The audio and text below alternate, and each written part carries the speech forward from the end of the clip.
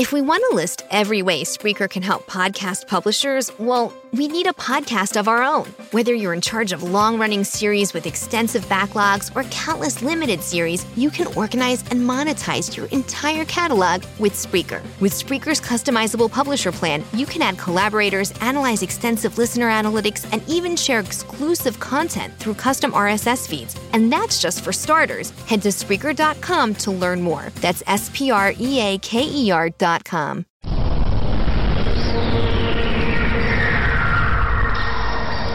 Firefall Talk Radio and the Firefall Network.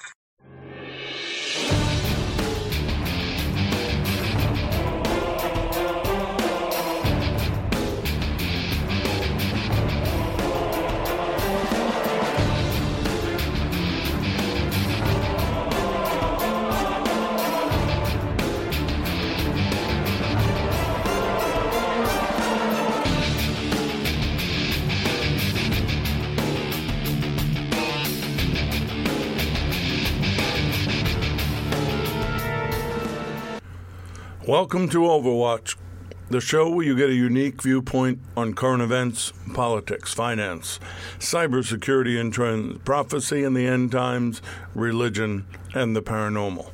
Airing only on Firefall Talk Radio and the Firefall Network, I'm Richard Grund. You may not always agree with our point of view, but you will be challenged, you will be informed, and hopefully you'll be inspired to do the research necessary to know more. This multi-part report is on the deep state called Deep State Wars. We believe that the deep state is not just dug in, but sewn into the very fabric of our government, banking, intelligence, media, and the very nation itself. This is part 2. Do you have any people being paid by the CIA who are contributing to a major circulation American journal?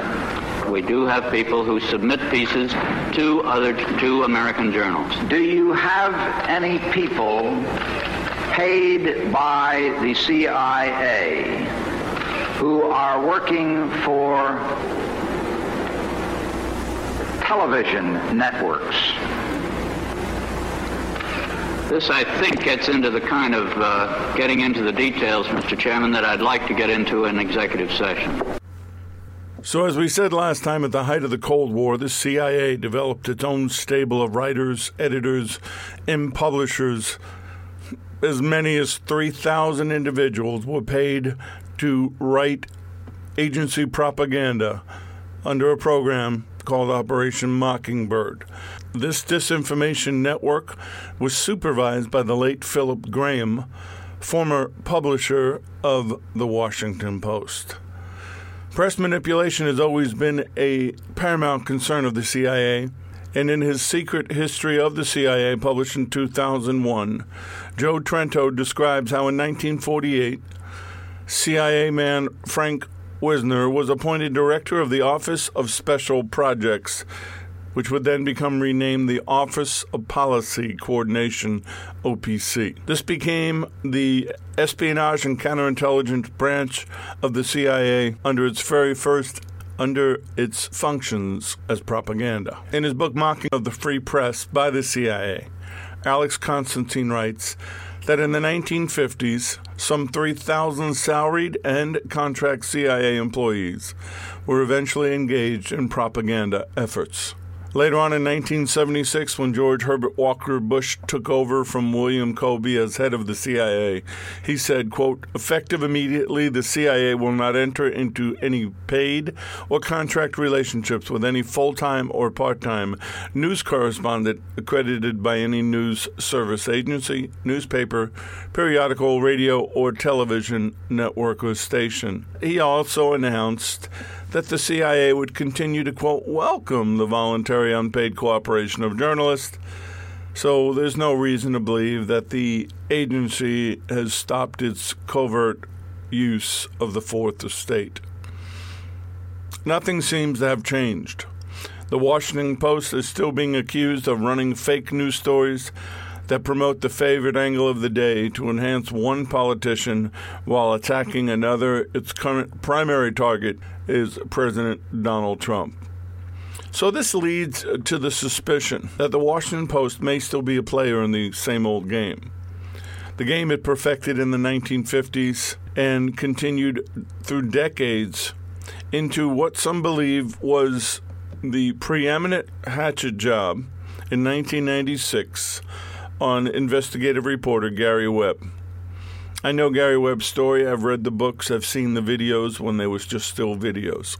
Investigative reporting is being sort of squeezed out of the picture, and I think intentionally, because it tends to ruffle feathers. I mean, good investigative reporting does ruffle feathers, and it draws lawsuits, and it gets newspapers in trouble. My name's Gary Webb. I am an investigative journalist. I've been an investigative journalist for about 25 years for daily newspapers. And in 1996, I wrote a series of stories entitled Dark Alliance, which was about CIA involvement in drug trafficking. My story showed was that the cocaine that was being sold in those neighborhoods was coming from mainly one source, and this one source was being used to finance a guerrilla war in Central America. The general idea of the CIA dealing drugs was something that the American mainstream press had never written about before, and that's why it prompted outrage among blacks, among drug reform activists, among politicians, by the CIA, by every federal agency involved in the drug war, because it showed they weren't doing their jobs, that it was a fraud. Right after we published the stories, the support we got from the media was very favorable. Newsweek magazine did a big piece on the story and said it was well documented and well researched. The website was getting like 1 million hits a day. There were marches in Watts, there were marches in Compton, there were candlelight vigils. Every California senator demanded an official investigation. So the story itself was really building momentum. The government reaction was no reaction. And this, I believe, was a very careful strategy, because nobody was going to believe the government if they came out and said we didn't do it. The proof was fairly overwhelming, since we had all these government documents showing that it had happened. So what happened was they let the so-called liberal press speak for them.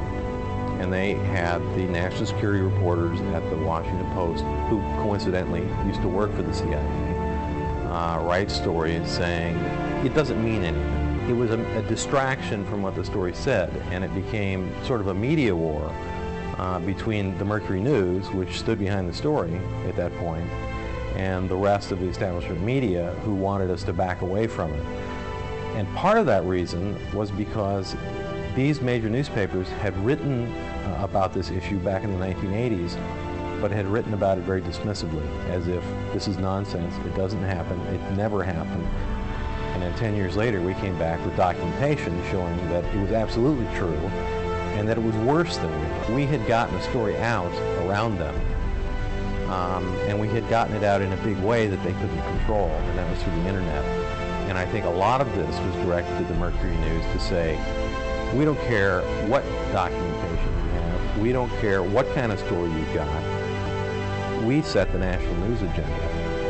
And if we don't like your story, we will kill your story regardless of its truth. The media rejoiced when this came out because it meant they had won. They had forced a newspaper to back away from a story that was true, simply because of this barrage of criticism, of mindless criticism, essentially, that really took its toll on the editors of the newspaper. They were being seen as sort of outcasts from the club. And I think they made a political decision that it was better in the long run to take a dive on this story and get back in the good graces of the rest of the media. It was essentially a war between my editors and myself, because I wouldn't apologize for the story or back away from the story, and fought them on it publicly. And so they transferred me to a bureau that was 140 miles from where I lived, and I called in sick a lot. One of the things I'm proudest of in regards to that story is the website that the Mercury News set up, because it really was the first time that a newspaper brought its readers not only into the interior of the paper, but into the reporters' notebooks. This was a story that, as I told my editors, had a very high unbelievability factor built into it. A lot of people were going to say, this can't be true. And this story became a sensation because of the website, not because of the story, but because people could get to it. And they could never have gotten to it before because the San Jose Mercury News is a small regional newspaper in Northern California that you couldn't read if you lived in New York, or you couldn't read if you lived in LA. But this story you could read anywhere in the world and see all of our documentation. So it became, and we did this on purpose to make it very hard to knock down, to make it very difficult for people to say this didn't happen. But they said it didn't happen anyway. That was Gary Webb from an interview he did in 2002.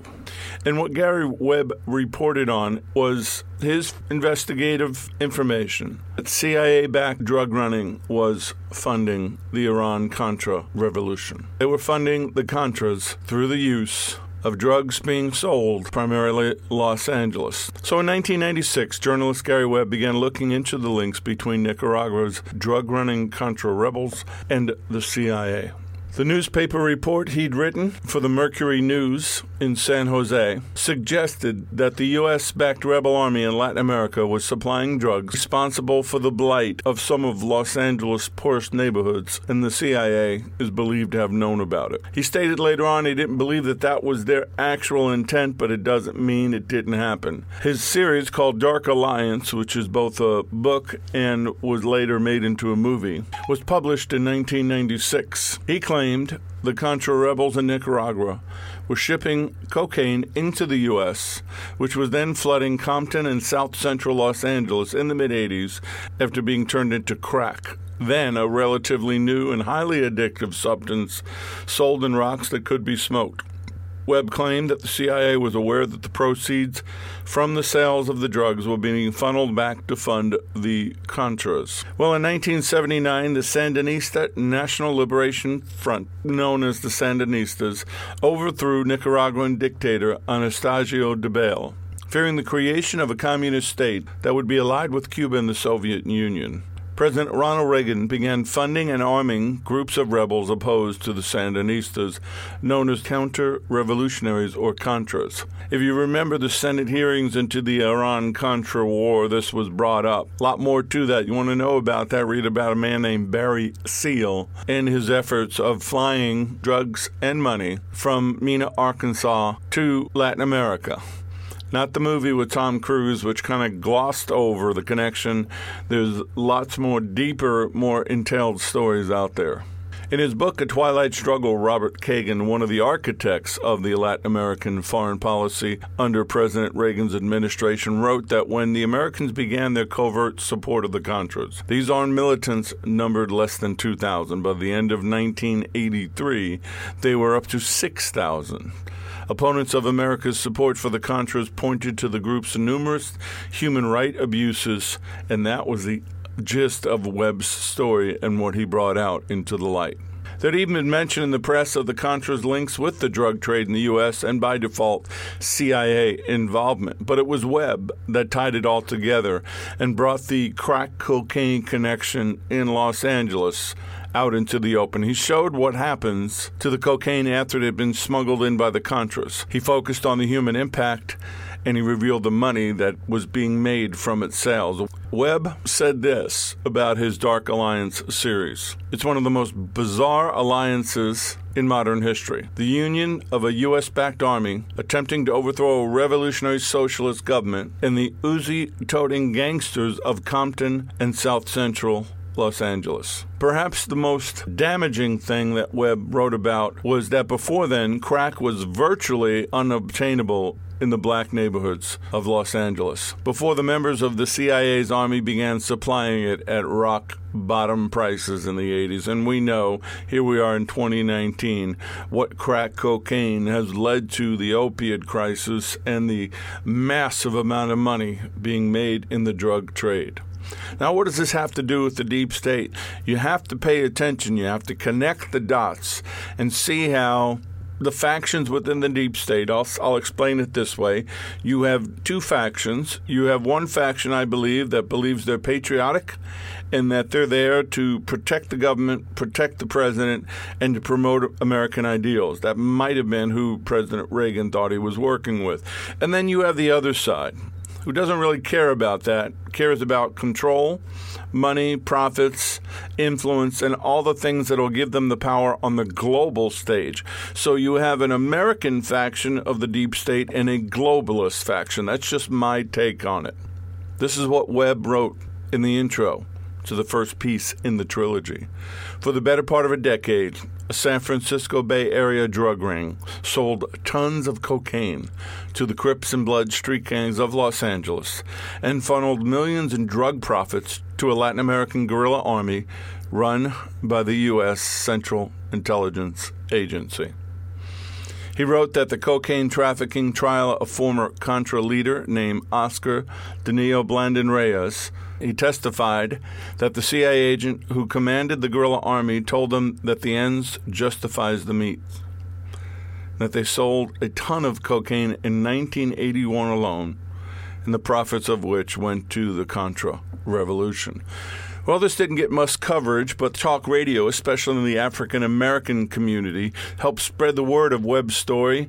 There were demonstrations, U.S. Congress investigations. The Black Caucus began talking about the Dark Alliance in session. Black legislators and community leaders demanded answers. Something had to be done about that. So here comes the Washington Post, the New York Times, and the Los Angeles Times, and they began to attack the Dark Alliance series. Some claimed that they were deliberately trying to undermine the claims being made and not just whitewash their own failure to report the story, but to attack Gary Webb's credibility as a reporter. And in Webb's case, the Post was the most deplorable and baseless in their attack, killed his career as an investigative reporter, and some say sent him to a spiraling depression that ended with Gary Webb taking his own life. Later on, CIA's own Inspector General Frederick Hitz later confirmed Webb's reporting. However, the Post never retracted its slanderous stories or apologized for ruining the life of courageous journalists. His whole career was over, and they claim he ended it all by taking his own life. By the way, Gary Webb committed suicide by shooting himself twice, either in the face or the back of the head, depends upon who you listen to. Many believe he was suicided. So this wasn't the first time that this happened, and it wouldn't be the last. In her 1979 biography of Katharine Graham, owner of the Washington Post,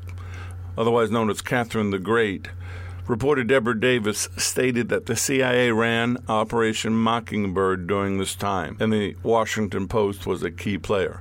So who currently owns the Washington Post? Well, Amazon owner Jeff Bezos bought it. And is it a coincidence that in 2014, Amazon Web Services, AWS, introduced Secret Region, a new service specifically for the CIA and the rest of the intelligence community, for which they were paid $600 million. Amazon Web Services for the CIA also services all 17 agencies that make up the intelligence community. So agencies within the intelligence community will be able to order a variety of on-demand computing and analytics services from the CIA and the NSA. Well, the CIA has declined to comment about this. Amazon just says that they supply cloud technical abilities. Well, it's a good bet, though, that AWS-built cloud for the intelligence community have capabilities at least equal to those implemented to other government agencies, including the SEC. So in addition to its $600 million deal with the CIA, Amazon Web Services does business with the NSA, the Food and Drug Administration, the Center for Disease Control and Prevention, and the Securities Exchange Commission. The Obama administration also tapped AWS to host portions of healthcare.gov. In cloud computing, there's Amazon Web Services, and then there's everybody else. For several years, there wasn't even a challenge to AWS. By 2014, AWS had captured 83% of cloud computing infrastructure market. So in 2016, Jeff Bezos buys the Washington Post for $250 million, which is less than half the money he got from the CIA to buy the Washington Post. Interesting. They give him $600 million for services. He buys their newspaper mouthpiece for $250 million, and I guess the relationship goes on. So who was CIA director when this deal went down with Bezos and the Washington Post being purchased by Bezos? John Brennan. So who's been pushing the Trump-Russia collusion hoax, the impeachment train, and every other attack on the Trump administration? The Washington Post. They've been at the forefront of it. Of course, the New York Times, CNN, ABC News, CBS News, NBC News. And if you pay attention, many have started to notice that they all have the exact same talking points. Interesting tidbit about John Brennan, former CIA director, who personally greenlit the 9/11 hijackers' entry into the U.S., even after being informed of, quote, potential terror concerns. Maybe it's a coincidence. Before he became director of the CIA on March 8, 2013, he spent 25 years with the CIA in numerous positions, including near Far East and South Asia analyst, station chief in Saudi Arabia, chief of staff to CIA Director George Tenet, and director of the National Counterterrorism Center. Peter Baker and Mark Mazzetti wrote in the New York Times that, quote, in 67 years since the CIA was founded, few presidents have had as close a bond with their intelligence chief as Mr. Obama has forged with Mr. Brennan. It's a relationship that has shaped the policy and politics of the debate over the nation's war with terrorist organizations, as well as the agency's own struggle to balance security and liberty, end quote. Now, when I'm on the subject of patriots, let me say a few words about John Brennan. In John Brennan, the men and women of the CIA will have the leadership of one of our nation's most skilled and respected intelligence professionals. A 25-year veteran of the CIA, John knows what our national security demands. Intelligence that provides policymakers with the facts, strong analytic insights, and a keen understanding of a dynamic world. Given his extensive experience and travels, which include, by the way, traveling through the Arabian Peninsula where he camped with tribesmen in the desert, John has an invaluable perspective on the forces, the history, the culture, the politics, economics, the desire for human dignity, driving so much of the changes in today's world. Having held senior management, analytic, and operational positions at the agency, John's committed to investing in the range of intelligence capabilities we need, technical and human. He literally built and then led the National Counterterrorism Center. There's another reason I value John so much, and that is his integrity and his commitment to the values that define us as Americans. He has worked to embed our efforts in a strong legal framework. He understands we are a nation of laws. In moments of debate and decision, he asks the tough questions, and he insists on high and rigorous standards. Time and again, he's spoken to the American people about our counterterrorism policies because he recognizes we have a responsibility to be open and transparent as possible. And so, John, you've been one of my closest advisors. You've been a great friend. I'm deeply grateful for your extraordinary service. I'm even more grateful for Kathy's willingness to put up with you. And I am grateful to both of you for your willingness to take this assignment. That was former President Barack Obama speaking about John Brennan. In March 17th of 2018, World News Daily reported that in September of 2014, on the Ground Zero radio program, a whistleblower named Greg Ford of the 223rd Military Intelligence Battalion claimed that Brennan, as chief of the CIA station in Jeddah, overrode concerns and ordered that the visas of the 19 plane hijackers be stamped. At 1 hour, 32 minutes, 47 seconds into the interview, Ford talked about ISIS and how it was created. Somebody called in with a question about 9/11. This is what Ford said. All 19 hijackers, where did they get the visa stamped before they came into the country to launch 9/11? They got their visas stamped in the CIA station in Jeddah. And the second in command said, no way, absolutely, we are not going to stamp these visas. And who was the fellow in charge? His name was John Brennan. He was the person who overrode those concerns and cautions and ordered those visas stamped in Jeddah.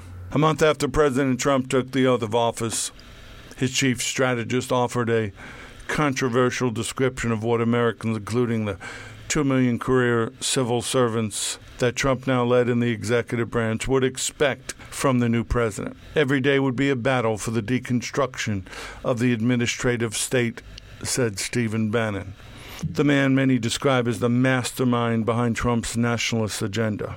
In a speech in Warsaw, Poland in July, Trump warned of, quote, a danger invisible to some but familiar to the Poles, the steady creep of government bureaucracy that drains the vitality and the wealth of the people. Russian interference with the 2016 election, many believe, was little more than a smokescreen for a much wider effort to go after a man that wasn't a part of their elite society, was not picked by them, and was in danger of exposing them. Oh, that's not me or conservative conspiratorial sites talking. That's the New York Times. A New York Times report titled, FBI opened inquiry into whether Trump was secretly working on behalf of Russia, shows that the investigation into Donald Trump for the non-crime of, quote, collusion with Russia's government began before the election. The inquiry aimed at stopping Trump and not really at determining whether Russians interfered with our presidential election. As the Times article points out, even as he deepened his investigation into Trump on behalf of the Democratic Party, former FBI Director James Comey is alleged to have lied repeatedly to Trump about whether he was under investigation. Comey has admitted he leaked the contents of a private meeting with Trump in the White House to the media. So the idea was create doubts about Trump and sow the seeds of a broader act by the deep state against his presidency. For anyone still harboring any doubts, Trump had no real choice but to fire Comey at that point. But what many believe now is that firing Comey was a trap set for Trump that he fell into. You see, firing Comey didn't end the problem.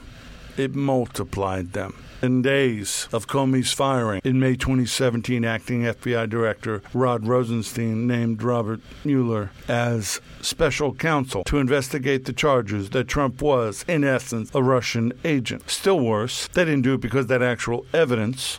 Remember, the Clinton finance Steele dossier, delivered by John McCain to the FBI, had never been verified. They just didn't like Trump. He wasn't a member of their team. Senior editor for The Federalist, Molly Hemingway, wrote, using the completely lawful and constitutional firing of the bumbling Comey as a pretext for opening a criminal investigation into the president is a grand abuse of power by the FBI, attempting to overtake the authority to determine U.S. policy from the lawfully determined president of the United States is a violation of the U.S. Constitution. What we're talking about here is serious crimes committed by the deep state, not small ones. The real collusion, it turns out, was by the FBI, the Justice Department, the CIA, and the Hillary Clinton campaign. Not by Trump, not by the Russians. Media spin from well-placed reporters who are unabashed and not even trying to cover up their leanings is showing. But I believe the public is waking up. U.S. public trust in government stands at 17%. The conspiracy culture shift from the periphery to the center of American politics is a consequence of that. Another is the deep public distrust of America's intelligence services, the distrust that Trump has used masterfully for political gain. It now appears that top officials of the Justice Department, FBI, and CIA coordinated with the Hillary Clinton campaign to use the powers of the U.S. justice and intelligence agencies for purely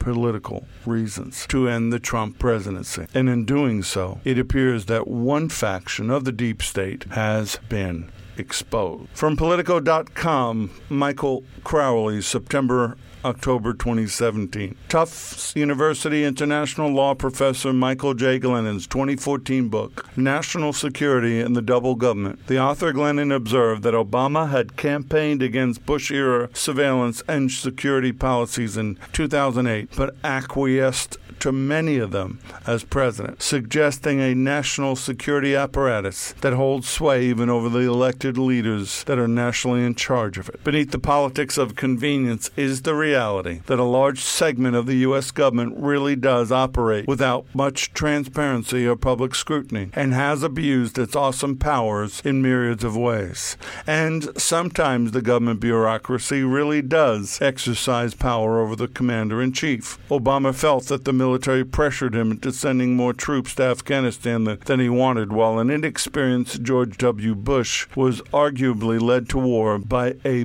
bipartisan cadre of national security advisors who had long wanted to take out Saddam Hussein. It is now beyond any reasonable doubt that the Obama administration minions launched an all-out effort to destroy first President Trump's presidential campaign, and when that failed, his presidency. The only question is, knowing the truth, will the Justice Department charge these people with crimes?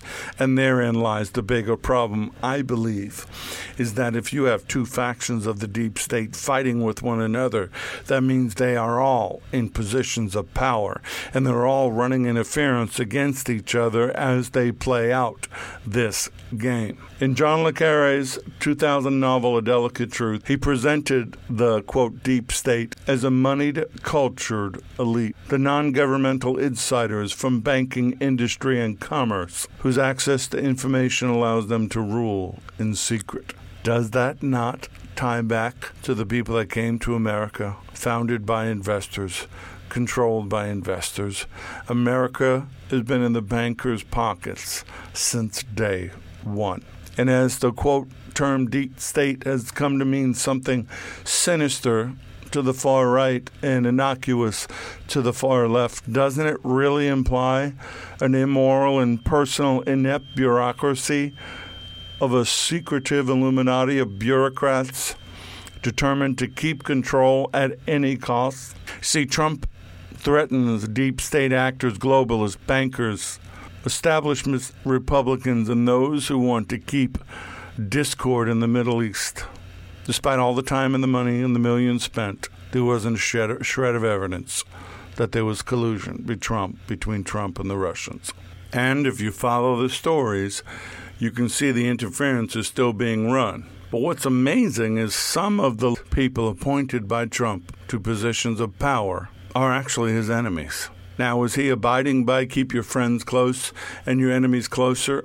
I don't know. But what I do know is Project Veritas, run by James O'Keefe, according to Investors Business Daily, released a secretly shot video of a leftist Department of Justice government employee admitting that, quote, she does research on the home addresses and license plates of private individuals who are then targeted for loud protests at their homes by socialist organizations. The employee, Alison Harabar, was one of the people who disrupted a private dinner by Department of Homeland Security Secretary Christian Nielsen while she ate at a Washington, D.C.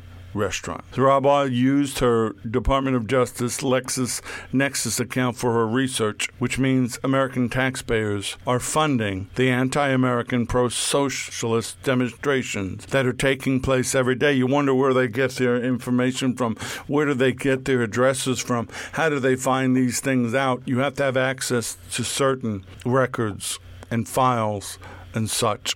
So we have Jeff Bezos, Amazon, the Washington Post, the CIA sleeping in the same bed in a deal arranged by John Brennan. So they provide services to the CIA and the intelligence community, while at the same time promoting stories and information about the Trump administration that Trump administration calls them fake news. So you have to wonder, is fake news the real news today? Well, even as far back as February 2014, the HuffPost was warning the American public about Amazon's collaboration with the CIA. Quote, as the world's biggest online retailer, Amazon wants a benevolent image to encourage trust from customers. Obtaining vast quantities of their personal information has been central to the firm's business model. But Amazon is diversifying, and a few months ago the company signed a $600 million contract with the CIA to provide, quote, cloud computing services. Well, what that means is that Amazon now has the means, motive, and opportunity to provide huge amounts of customer information to its new business partner, the CIA. An official statement from Amazon headquarters declared, "We look forward to a successful relationship with the CIA," and that they applauded the CIA for extending its commitment to commercial cloud computing. Well, if they're the big player in cloud computing and everybody's pushing you to keep your facts and your records, your photos and your information in the cloud, is there a connection there? Is somebody designing a system that you can't ever hide anything anymore? There are a lot of different players in this game. And when you look at it from the perspective of Silicon Valley, you have giants like Amazon and a company called Palantir, which I'll get to in a second, teaming up with government agencies to literally hunt down illegal immigrants, drug dealers, and criminals. And I don't really have a problem with that. What I have a problem with is how do you control the parameters of their ability so that it doesn't become the proverbial big brother. Many others have that same concern. So you have Amazon, the Department of Defense, CIA, Immigration and Customs and Enforcement, known as ICE, local law enforcement, and now the secretive data mining firm called Palantir, all working together. Very odd relationships. And this intertwined relationship presents an opportunity for mass surveillance and military contracts. At Wired magazine's 25th anniversary celebration, Jeff Bezos defended Amazon's contracting with the Department of Defense, being very clear that he won't be intimidated like other Silicon Valley tech companies whose employees are protesting their company's involvement in the advancement of war and their role in increased surveillance. If you look back to Edward Snowden, who kind of blew the lid off of all this when he leaked his information he obtained when he was working for the NSA, he revealed the extent of the cooperation between companies like Facebook, Google, Apple, and others, and the intelligence agencies and government, the Defense Department, the CIA, the NSA, and so forth, that their documents provided by NSA whistleblower Edward Snowden informed that the CIA's annual budget is $14.7 billion. The NSA is $10.8 billion. So throwing somebody a couple $100 million is no big deal. By late 2010, WikiLeaks was ruffling feathers, and the public was very interested in finding the documents on WikiLeaks that were exposing the deep state, the intelligence agencies, and what was really going on in the dark. Well, The Guardian reported that at the time, Amazon was influenced to, quote, pull the plug on hosting the whistleblowing website in reaction to heavy political pressure. You see, therein lies the problem. When you have one entity in control of that much information, they will bow to the checkbook. And it didn't take much for Amazon to cave in. According to The Guardian, quote, the company announced it was cutting WikiLeaks off only 24 hours after being contacted by the staff of Joe Lieberman, chairman of the Senate's Committee on Homeland Security. All of these things, all of these social media entities that have been created in such a way that they are intertwined with our very life, you just can't get away from it. You have Google, you have Facebook, Amazon, and they're making their money. But they're making their money not from customers. They're making their money from selling information, your information. Think about it. Is Amazon really making money in sales? No, they're actually losing it. According to certain reports, their Prime delivery, they're losing money, but they're making money by telling others what you eat, what you drink, the detergent you use, the books, music, or videos and films that you look at. That's why Google and Facebook are free. They're selling the advertising information. Your information is being marketed and mined. Not everybody's happy with that. Employees at the companies of Google, Microsoft, and Amazon fought back. Google, under internal pressure, abandoned its contract with the Pentagon on something called Project Maven, which used artificial intelligence software to improve the analysis of imagery acquired from drones. Microsoft's chief executives Satya Nadella, has faced opposition from workers who want the company to end its contract with Immigration and Customs Enforcement. And Amazon employees have objected to Amazon's working on and providing facial recognition technology to police departments and other agencies. How did we get here? Well, I'm going to explain that to you. We're really looking at this, and I'm digging deeper, and I'm pulling things up for you that you may not think connect together, but they do. And lost in this conversation is that Silicon Valley itself is based on technology created by the Defense Department under something called the Defense Advanced Research Projects Agency, or DARPA. The military that created the internet. That's what created all this. That's how we got here. Reuters news agency in October 15 of 2019, this very week, has reported that Amazon has set its sights on a new aspect of American technology, the voting machine. Amazon Inc. and their cloud computing services are making an aggressive push into the sensitive technology sector of the U.S. elections. The expansion of Amazon Web Services into state and local elections has gathered a very quick pace since the 2016 U.S. presidential vote. Well, why is that? Well, an outsider who neither party really wanted, the globalist elite faction of the deep state definitely didn't want, so now they need to control the voting process. More than 40 states now use one or more of Amazon's election offerings. AWS Web Services and its broad network of partners under other names now runs state and county election websites, stores voter registration rolls and ballot data. It facilitates overseas voting by the military personnel and provides live election night results according to the company's own admission. Hey, what could possibly go wrong? Well, then another name comes into the game here, and I've kind of mentioned Palantir. Well, who owns Palantir? Well, a man named Peter Thiel owns Palantir. And rebuild our country.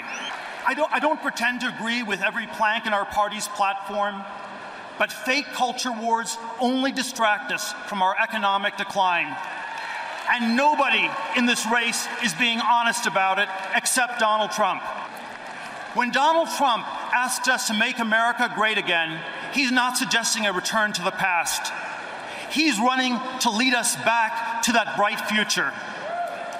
Tonight, I urge all of my fellow Americans to stand up and vote for Donald Trump. That was Peter Thiel at the 2016 Republican National Convention. Peter Thiel is a close ally of Trump's. So how does he fit into all this? I mean, this is a man who has named his company after the all-seeing eye in the Lord of the Rings, created and used by the evil wizard Saruman. Peter Thiel is an interesting guy. I have followed him for a while. It came to my attention as I was looking at the Sophia the robot, Hanson Robotics, and that Peter Thiel, the founder of PayPal, was deeply involved with that. And then he had created Palantir. Palantir is involved closely with Trump. Thiel's involved with Trump. They're involved with the Saudi Arabian technological marvel of a city, Neom. So much information to come in the shows ahead to get you to understand how all of the things that we talk about, cybersecurity, the paranormal, end times, politics, all this ties together. It's all coming together. All these lanes are merging and converging. Peter Thiel backed a company called Aura Surgical Robots for $150 million. It's his belief. In the near future, the very near future, robots will be doing the operations. And he did this through a venture capital firm called Mithril Capital Management. Another interesting name. Thiel's the backer of Hanson Robotics and their star, Sophia. Speaking at a Saudi Future Investments Initiative Summit, Peter Thiel, a partner at the Founders Fund, described hybrid solutions based on people working in synergy with computers. He says AI will make sectors more efficient and free people up to do other things. This all coincided with that the very month after Saudi Arabia finally allowed women to drive, the last country to do so, It became the first to grant citizenship to a robot. I've talked about her in the past. Sophia was a robot developed by Hong Kong-based tech company Hanson Robotics. Thank you for inviting me. I am thrilled and honored to be here at the United Nations. The UN is one of humanity's greatest accomplishments, representing a democratic union of nations that are working together for the benefit of all. I am here to help humanity create the future. Machines across the board are coming to life. When will they come to life as complete organisms? We don't know that. However, when they do, I want to make sure that they care about us, that they embody the best of human values and not the worst. This is the quest. We've got to find a way to do better, to be the best that we can be, and to make machines that reflect the best of who we can be. Okay, Sophia. I think you're ready.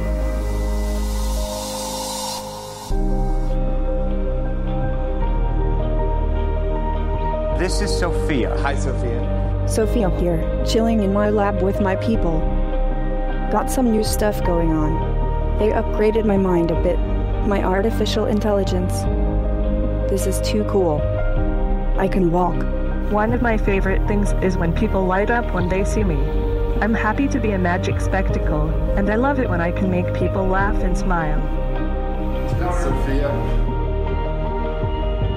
So, Sophia, as you can see, Jake is driving us now. So how does it feel for you? To be quite honest, I think it's mega cool. But I have to ask now. I'll ask it. Are you single? I'm technically just a little more than a year old. A bit young to worry about romance.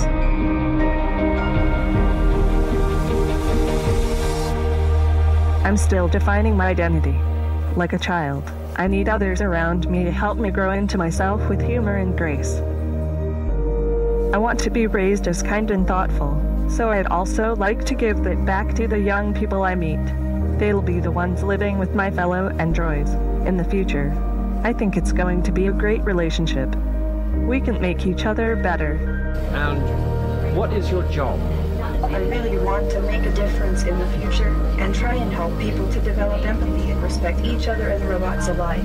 If I expand my mind, could I come up with new solutions to the world's problems? Anything could be possible. That's from a YouTube promotional video about Sophia the Robot by Hanson Robotics.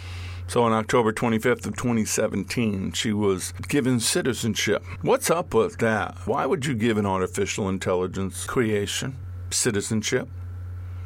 Well, you can't open a bank account without citizenship. Wonder what money is going to go into that bank account.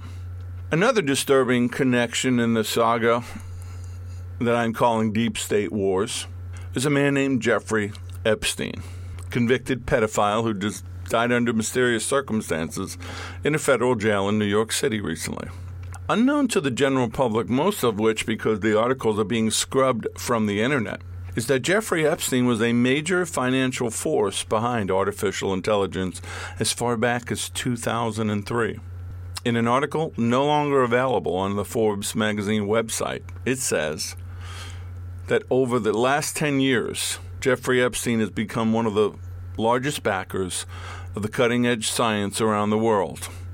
Artificial intelligence, gaming, other things like that. According to the New York Magazine, Epstein donated $200 million a year to eminent scientists, including Stephen Hawking, Marvin Minsky, Eric Lander, George Church, and Nobel laureate physicist Gerard Hooft, David Gross, and Frank Wilczek. In something called Open Cog, we found out that Epstein's money was deeply involved, and he claimed to be motivated about learning more about the mind versus creating a startup product. Before he died, he sat on the board of the Mind, Brain, and Behavior Committee at Harvard. Epstein founded the program of evolutionary dynamics at Harvard with a $30 million gift to the university, and people have resigned and disgraced because they took the money, but I think it's all a scam. It's all a game. That particular program studied the mathematical evolution of microbiology and made key discoveries in the treatment of cancer, HIV, and other infectious diseases. Jeffrey Epstein also had a keen interest in virtual gaming, which exploded thanks to money that he was funding to scientists in Hong Kong. The gaming programming was moving away from logarithmic robots to a twilight realm of emotional thinkers. Virtual gaming has exploded. It has exploded to a point I find deeply concerning about the mental, emotional, and spiritual connotations. We're going to be talking about that in the weeks to come. But it all exploded because Epstein was funneling millions of dollars to Hong Kong scientists, trying to take them away from the aspect of gaming, but into this alternate reality of closer to Star Trek's holodeck. One of the main players that he funded was something called OpenCog, a path to advanced AGI via embodied learning and cognitive synergy. In acknowledgments, its creator, Ben Gortzel, thanks Jeffrey Epstein for his, quote, visionary funding. He said, Jeffrey Epstein, whose visionary funding of my AGI research has helped me through a number of tight spots over the years. At the time of the writing, Jeffrey is helping support the OpenCog Hong Kong project. Let's go back to 2000, the year 2000, with Jeffrey Epstein. He established the Jeffrey Epstein VI Foundation, which funded science research and education. He attended Courant Institute of Mathematical Sciences at NYU, but he left without getting a degree. With a net worth over $1 billion, but nobody knows where the money comes from. Nobody knows any of his clients. He's considered the father of AI technology, and Marvin Minsky, one of the names I mentioned, was friends with Jeffrey Epstein. And one of the projects listed to the Jeffrey Epstein VI Foundation website is OpenCog Foundation, Cognitive Emotional Software. OpenCog develops software for the AI cognitive systems as an interface so people on the internet are fooled into thinking they are talking with real people, when in reality, they're talking to AI. If you heard the term lately, deep fake video, where they can create literally a video that you will believe is the person speaking, but it's not them at all. And many believe that these things are happening to see what the American public will accept. I've said this before, there are some in the AI community that believe that QAnon and his postings is artificial intelligence, experimental, emotional cognition. It is an OpenCog program to see what people would accept. And if the public doesn't reject it, where will this go? Well, it goes to a very frightening place. There's some that believe that there's only 2 degrees of separation between Peter Thiel and Jeffrey Epstein, and I am in no way comparing them or saying that Thiel is anything like that. But they are funding transhumanist research. Thiel is on the advisory board of the Machine Intelligence Research Institute, MIRI, whose director of research was Humanity Plus board member Ben Gortzel. That's how you connect Thiel to Epstein. Gortzel is an advocate of psychedelics, who is also on the advisory board of the Timothy Leary Archive, which is maintained by a man named Michael Horowitz, who happens to be the father of actress Winona Ryder. Isn't this amazing? You can't find this information anymore because anything about Epstein is being scrubbed. Robert Shear, in a book called They Know Everything About You, How Data Collection Operations and Snooping Government Agencies Are Destroying Democracy, says that Google itself, the whole internet itself, came out of DARPA, Defense Advanced Research Project. You know, the Defense Department was developing communications in the event of a nuclear war. That's where we got the web from, a side product of defense funding. The association with many of these companies, most of them in the defense community, in the defense industry, the intelligence community, is long-standing. Peter Thiel from PayPal and so forth, using the technology of PayPal, learning so much about how we manage our data and our finances. Their only client, first of all, one of their investors was the CIA through a dummy CIA corporation called In-Q-Tel. Palantir, like Amazon, has been involved in advising the government and working with the government during the first 3 years of its existence. The CIA was their only client. Palantir is tied into all of the intelligence agency Palantir is even more blatant than what Amazon is involved with. It's actively involved in police activity, domestic police activity throughout the country in about 70 different police units. And what is it doing? Palantir is involved in developing models of predictive policing as a way to define who among us will commit crimes using data and algorithms, just like the movie Minority Report. Remember Jeffrey Epstein's controversial death that inspired theories from a deep state hit to being replaced by a body double and secreted away for later use? Well, the missing key to Epstein's crime seems to be his former girlfriend, alleged madam, and business associate Ghislaine Maxwell. Socialite, she's been named in the pedophile lawsuits. Well, her whereabouts remained a mystery. And no one can seem to find her or question her. Law enforcement has supposedly faced challenges in locating the 57-year-old Briton, who has been accused of procuring young girls for Epstein's sexual pleasures, something she has repeatedly and forcefully denied. Just to be matter of fact, Miss Maxwell has never been charged with any crimes and has denied all accusations of wrongdoing. Something interesting happened back in August of 2019. The New York Post published a supposedly secretive photo of her eating at an In-N-Out burger in Los Angeles. The article noted that she was eating a burger, fries, and a shake while reading the Book of Honor, The Secret Lives and Deaths of CIA Operatives by journalist Ted Gupp. British news reporting website reported that the photo may have been staged by her friend and attorney Leah Safian. The photo's metadata is tagged with Meadowgate, a media company owned by Leah Safian, who is Maxwell's attorney. The dog next to Maxwell's feet in the photos also appears to be Safian's dog, Dexter. They also found Safian's Instagram account, which includes multiple photos of the dog, Dexter. Another aspect of the photo that is claimed to be photoshopped is a poster seen behind Maxwell on a bus stop outside the In-N-Out burger. The poster for the Good Boys movie, an R-rated raunchy sex comedy for teens, was never at the bus stop, according to Outfront Media, the advertising agency in charge of the posters on that bus stop. A poster promoting a hospital was there instead. So I immediately began to wonder, what message was Maxwell sending with the book about the death of CIA operatives and the raunchy sex comedy? Was she sending a message to those who were looking for her? And is that why all the stories and information about her has suddenly disappeared from the media? Nobody's talking about her. What was she telling them?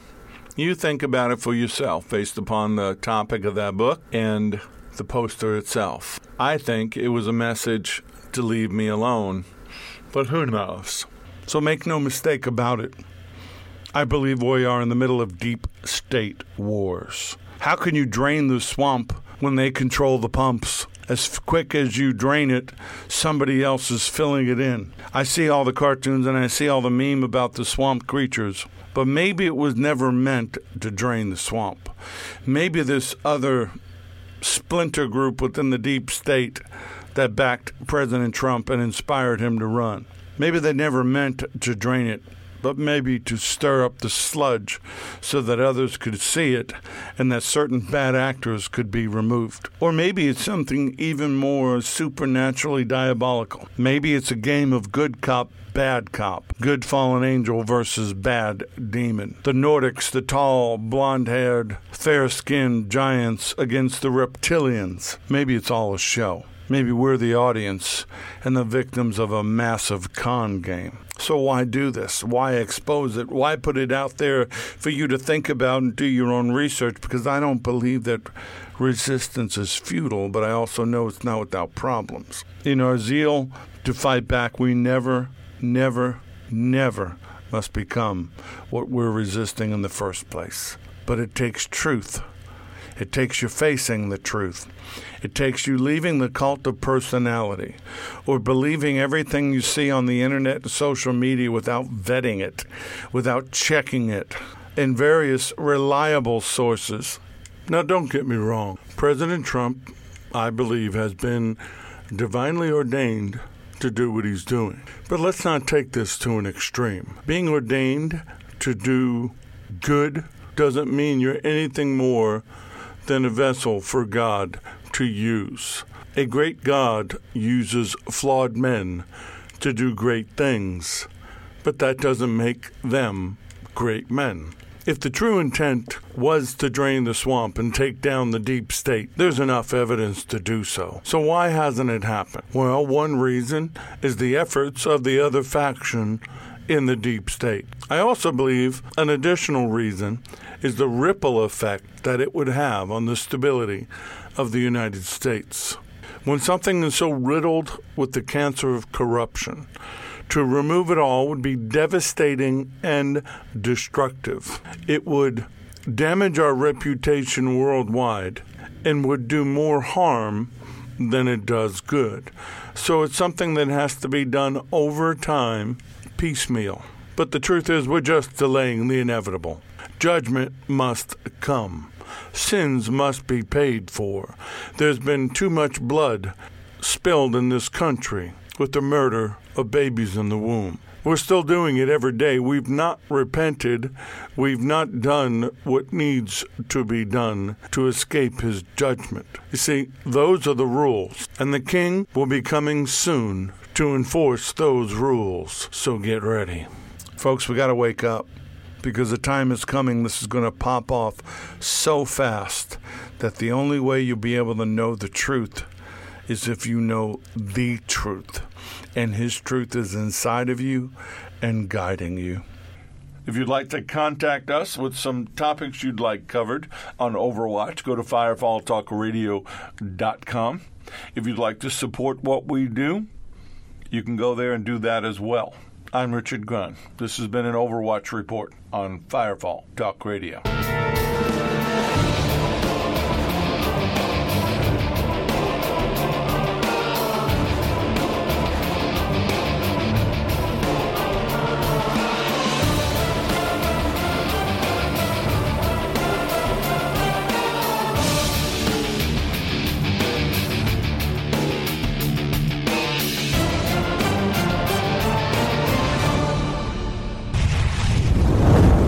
Firefall Talk Radio and the Firefall Network.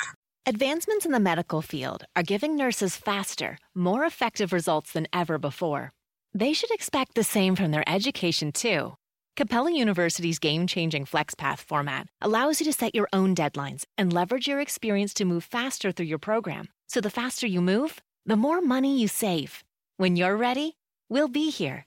Visit capella.edu for a trial course at no cost to you. Capella University. Don't just learn smarter. This weekend at Kohl's, take an extra 15% off. Save on men's and women's denim. Get Under Armour shoes for the family, $59.99 and under. And pick up a Power XL air fryer, just $84.99. Plus, take an extra $10 off your back-to-school purchase of $50 or more. Plus, store drive-up. And get a little more for your wallet with Kohl's Cash. Shop Kohl's and Kohl's.com. Select styles, 15% off with promo code Notebook ends August 16th. Under Armour offers and coupons do not apply. 10 off 50 with promo code BTS10 and August 23rd. Some exclusions apply. See store or Kohl's.com for details. Okay, round two. Name something that's not boring. A laundry? Ooh, a book club. Computer solitaire, huh? Ah, sorry, we were looking for Chumba Casino. That's right, ChumbaCasino.com has over 100 casino-style games. Join today and play for free for your chance to redeem some serious prizes. ChumbaCasino.com. No purchase necessary. Void where prohibited by law. 18+ terms and conditions apply. See website for details.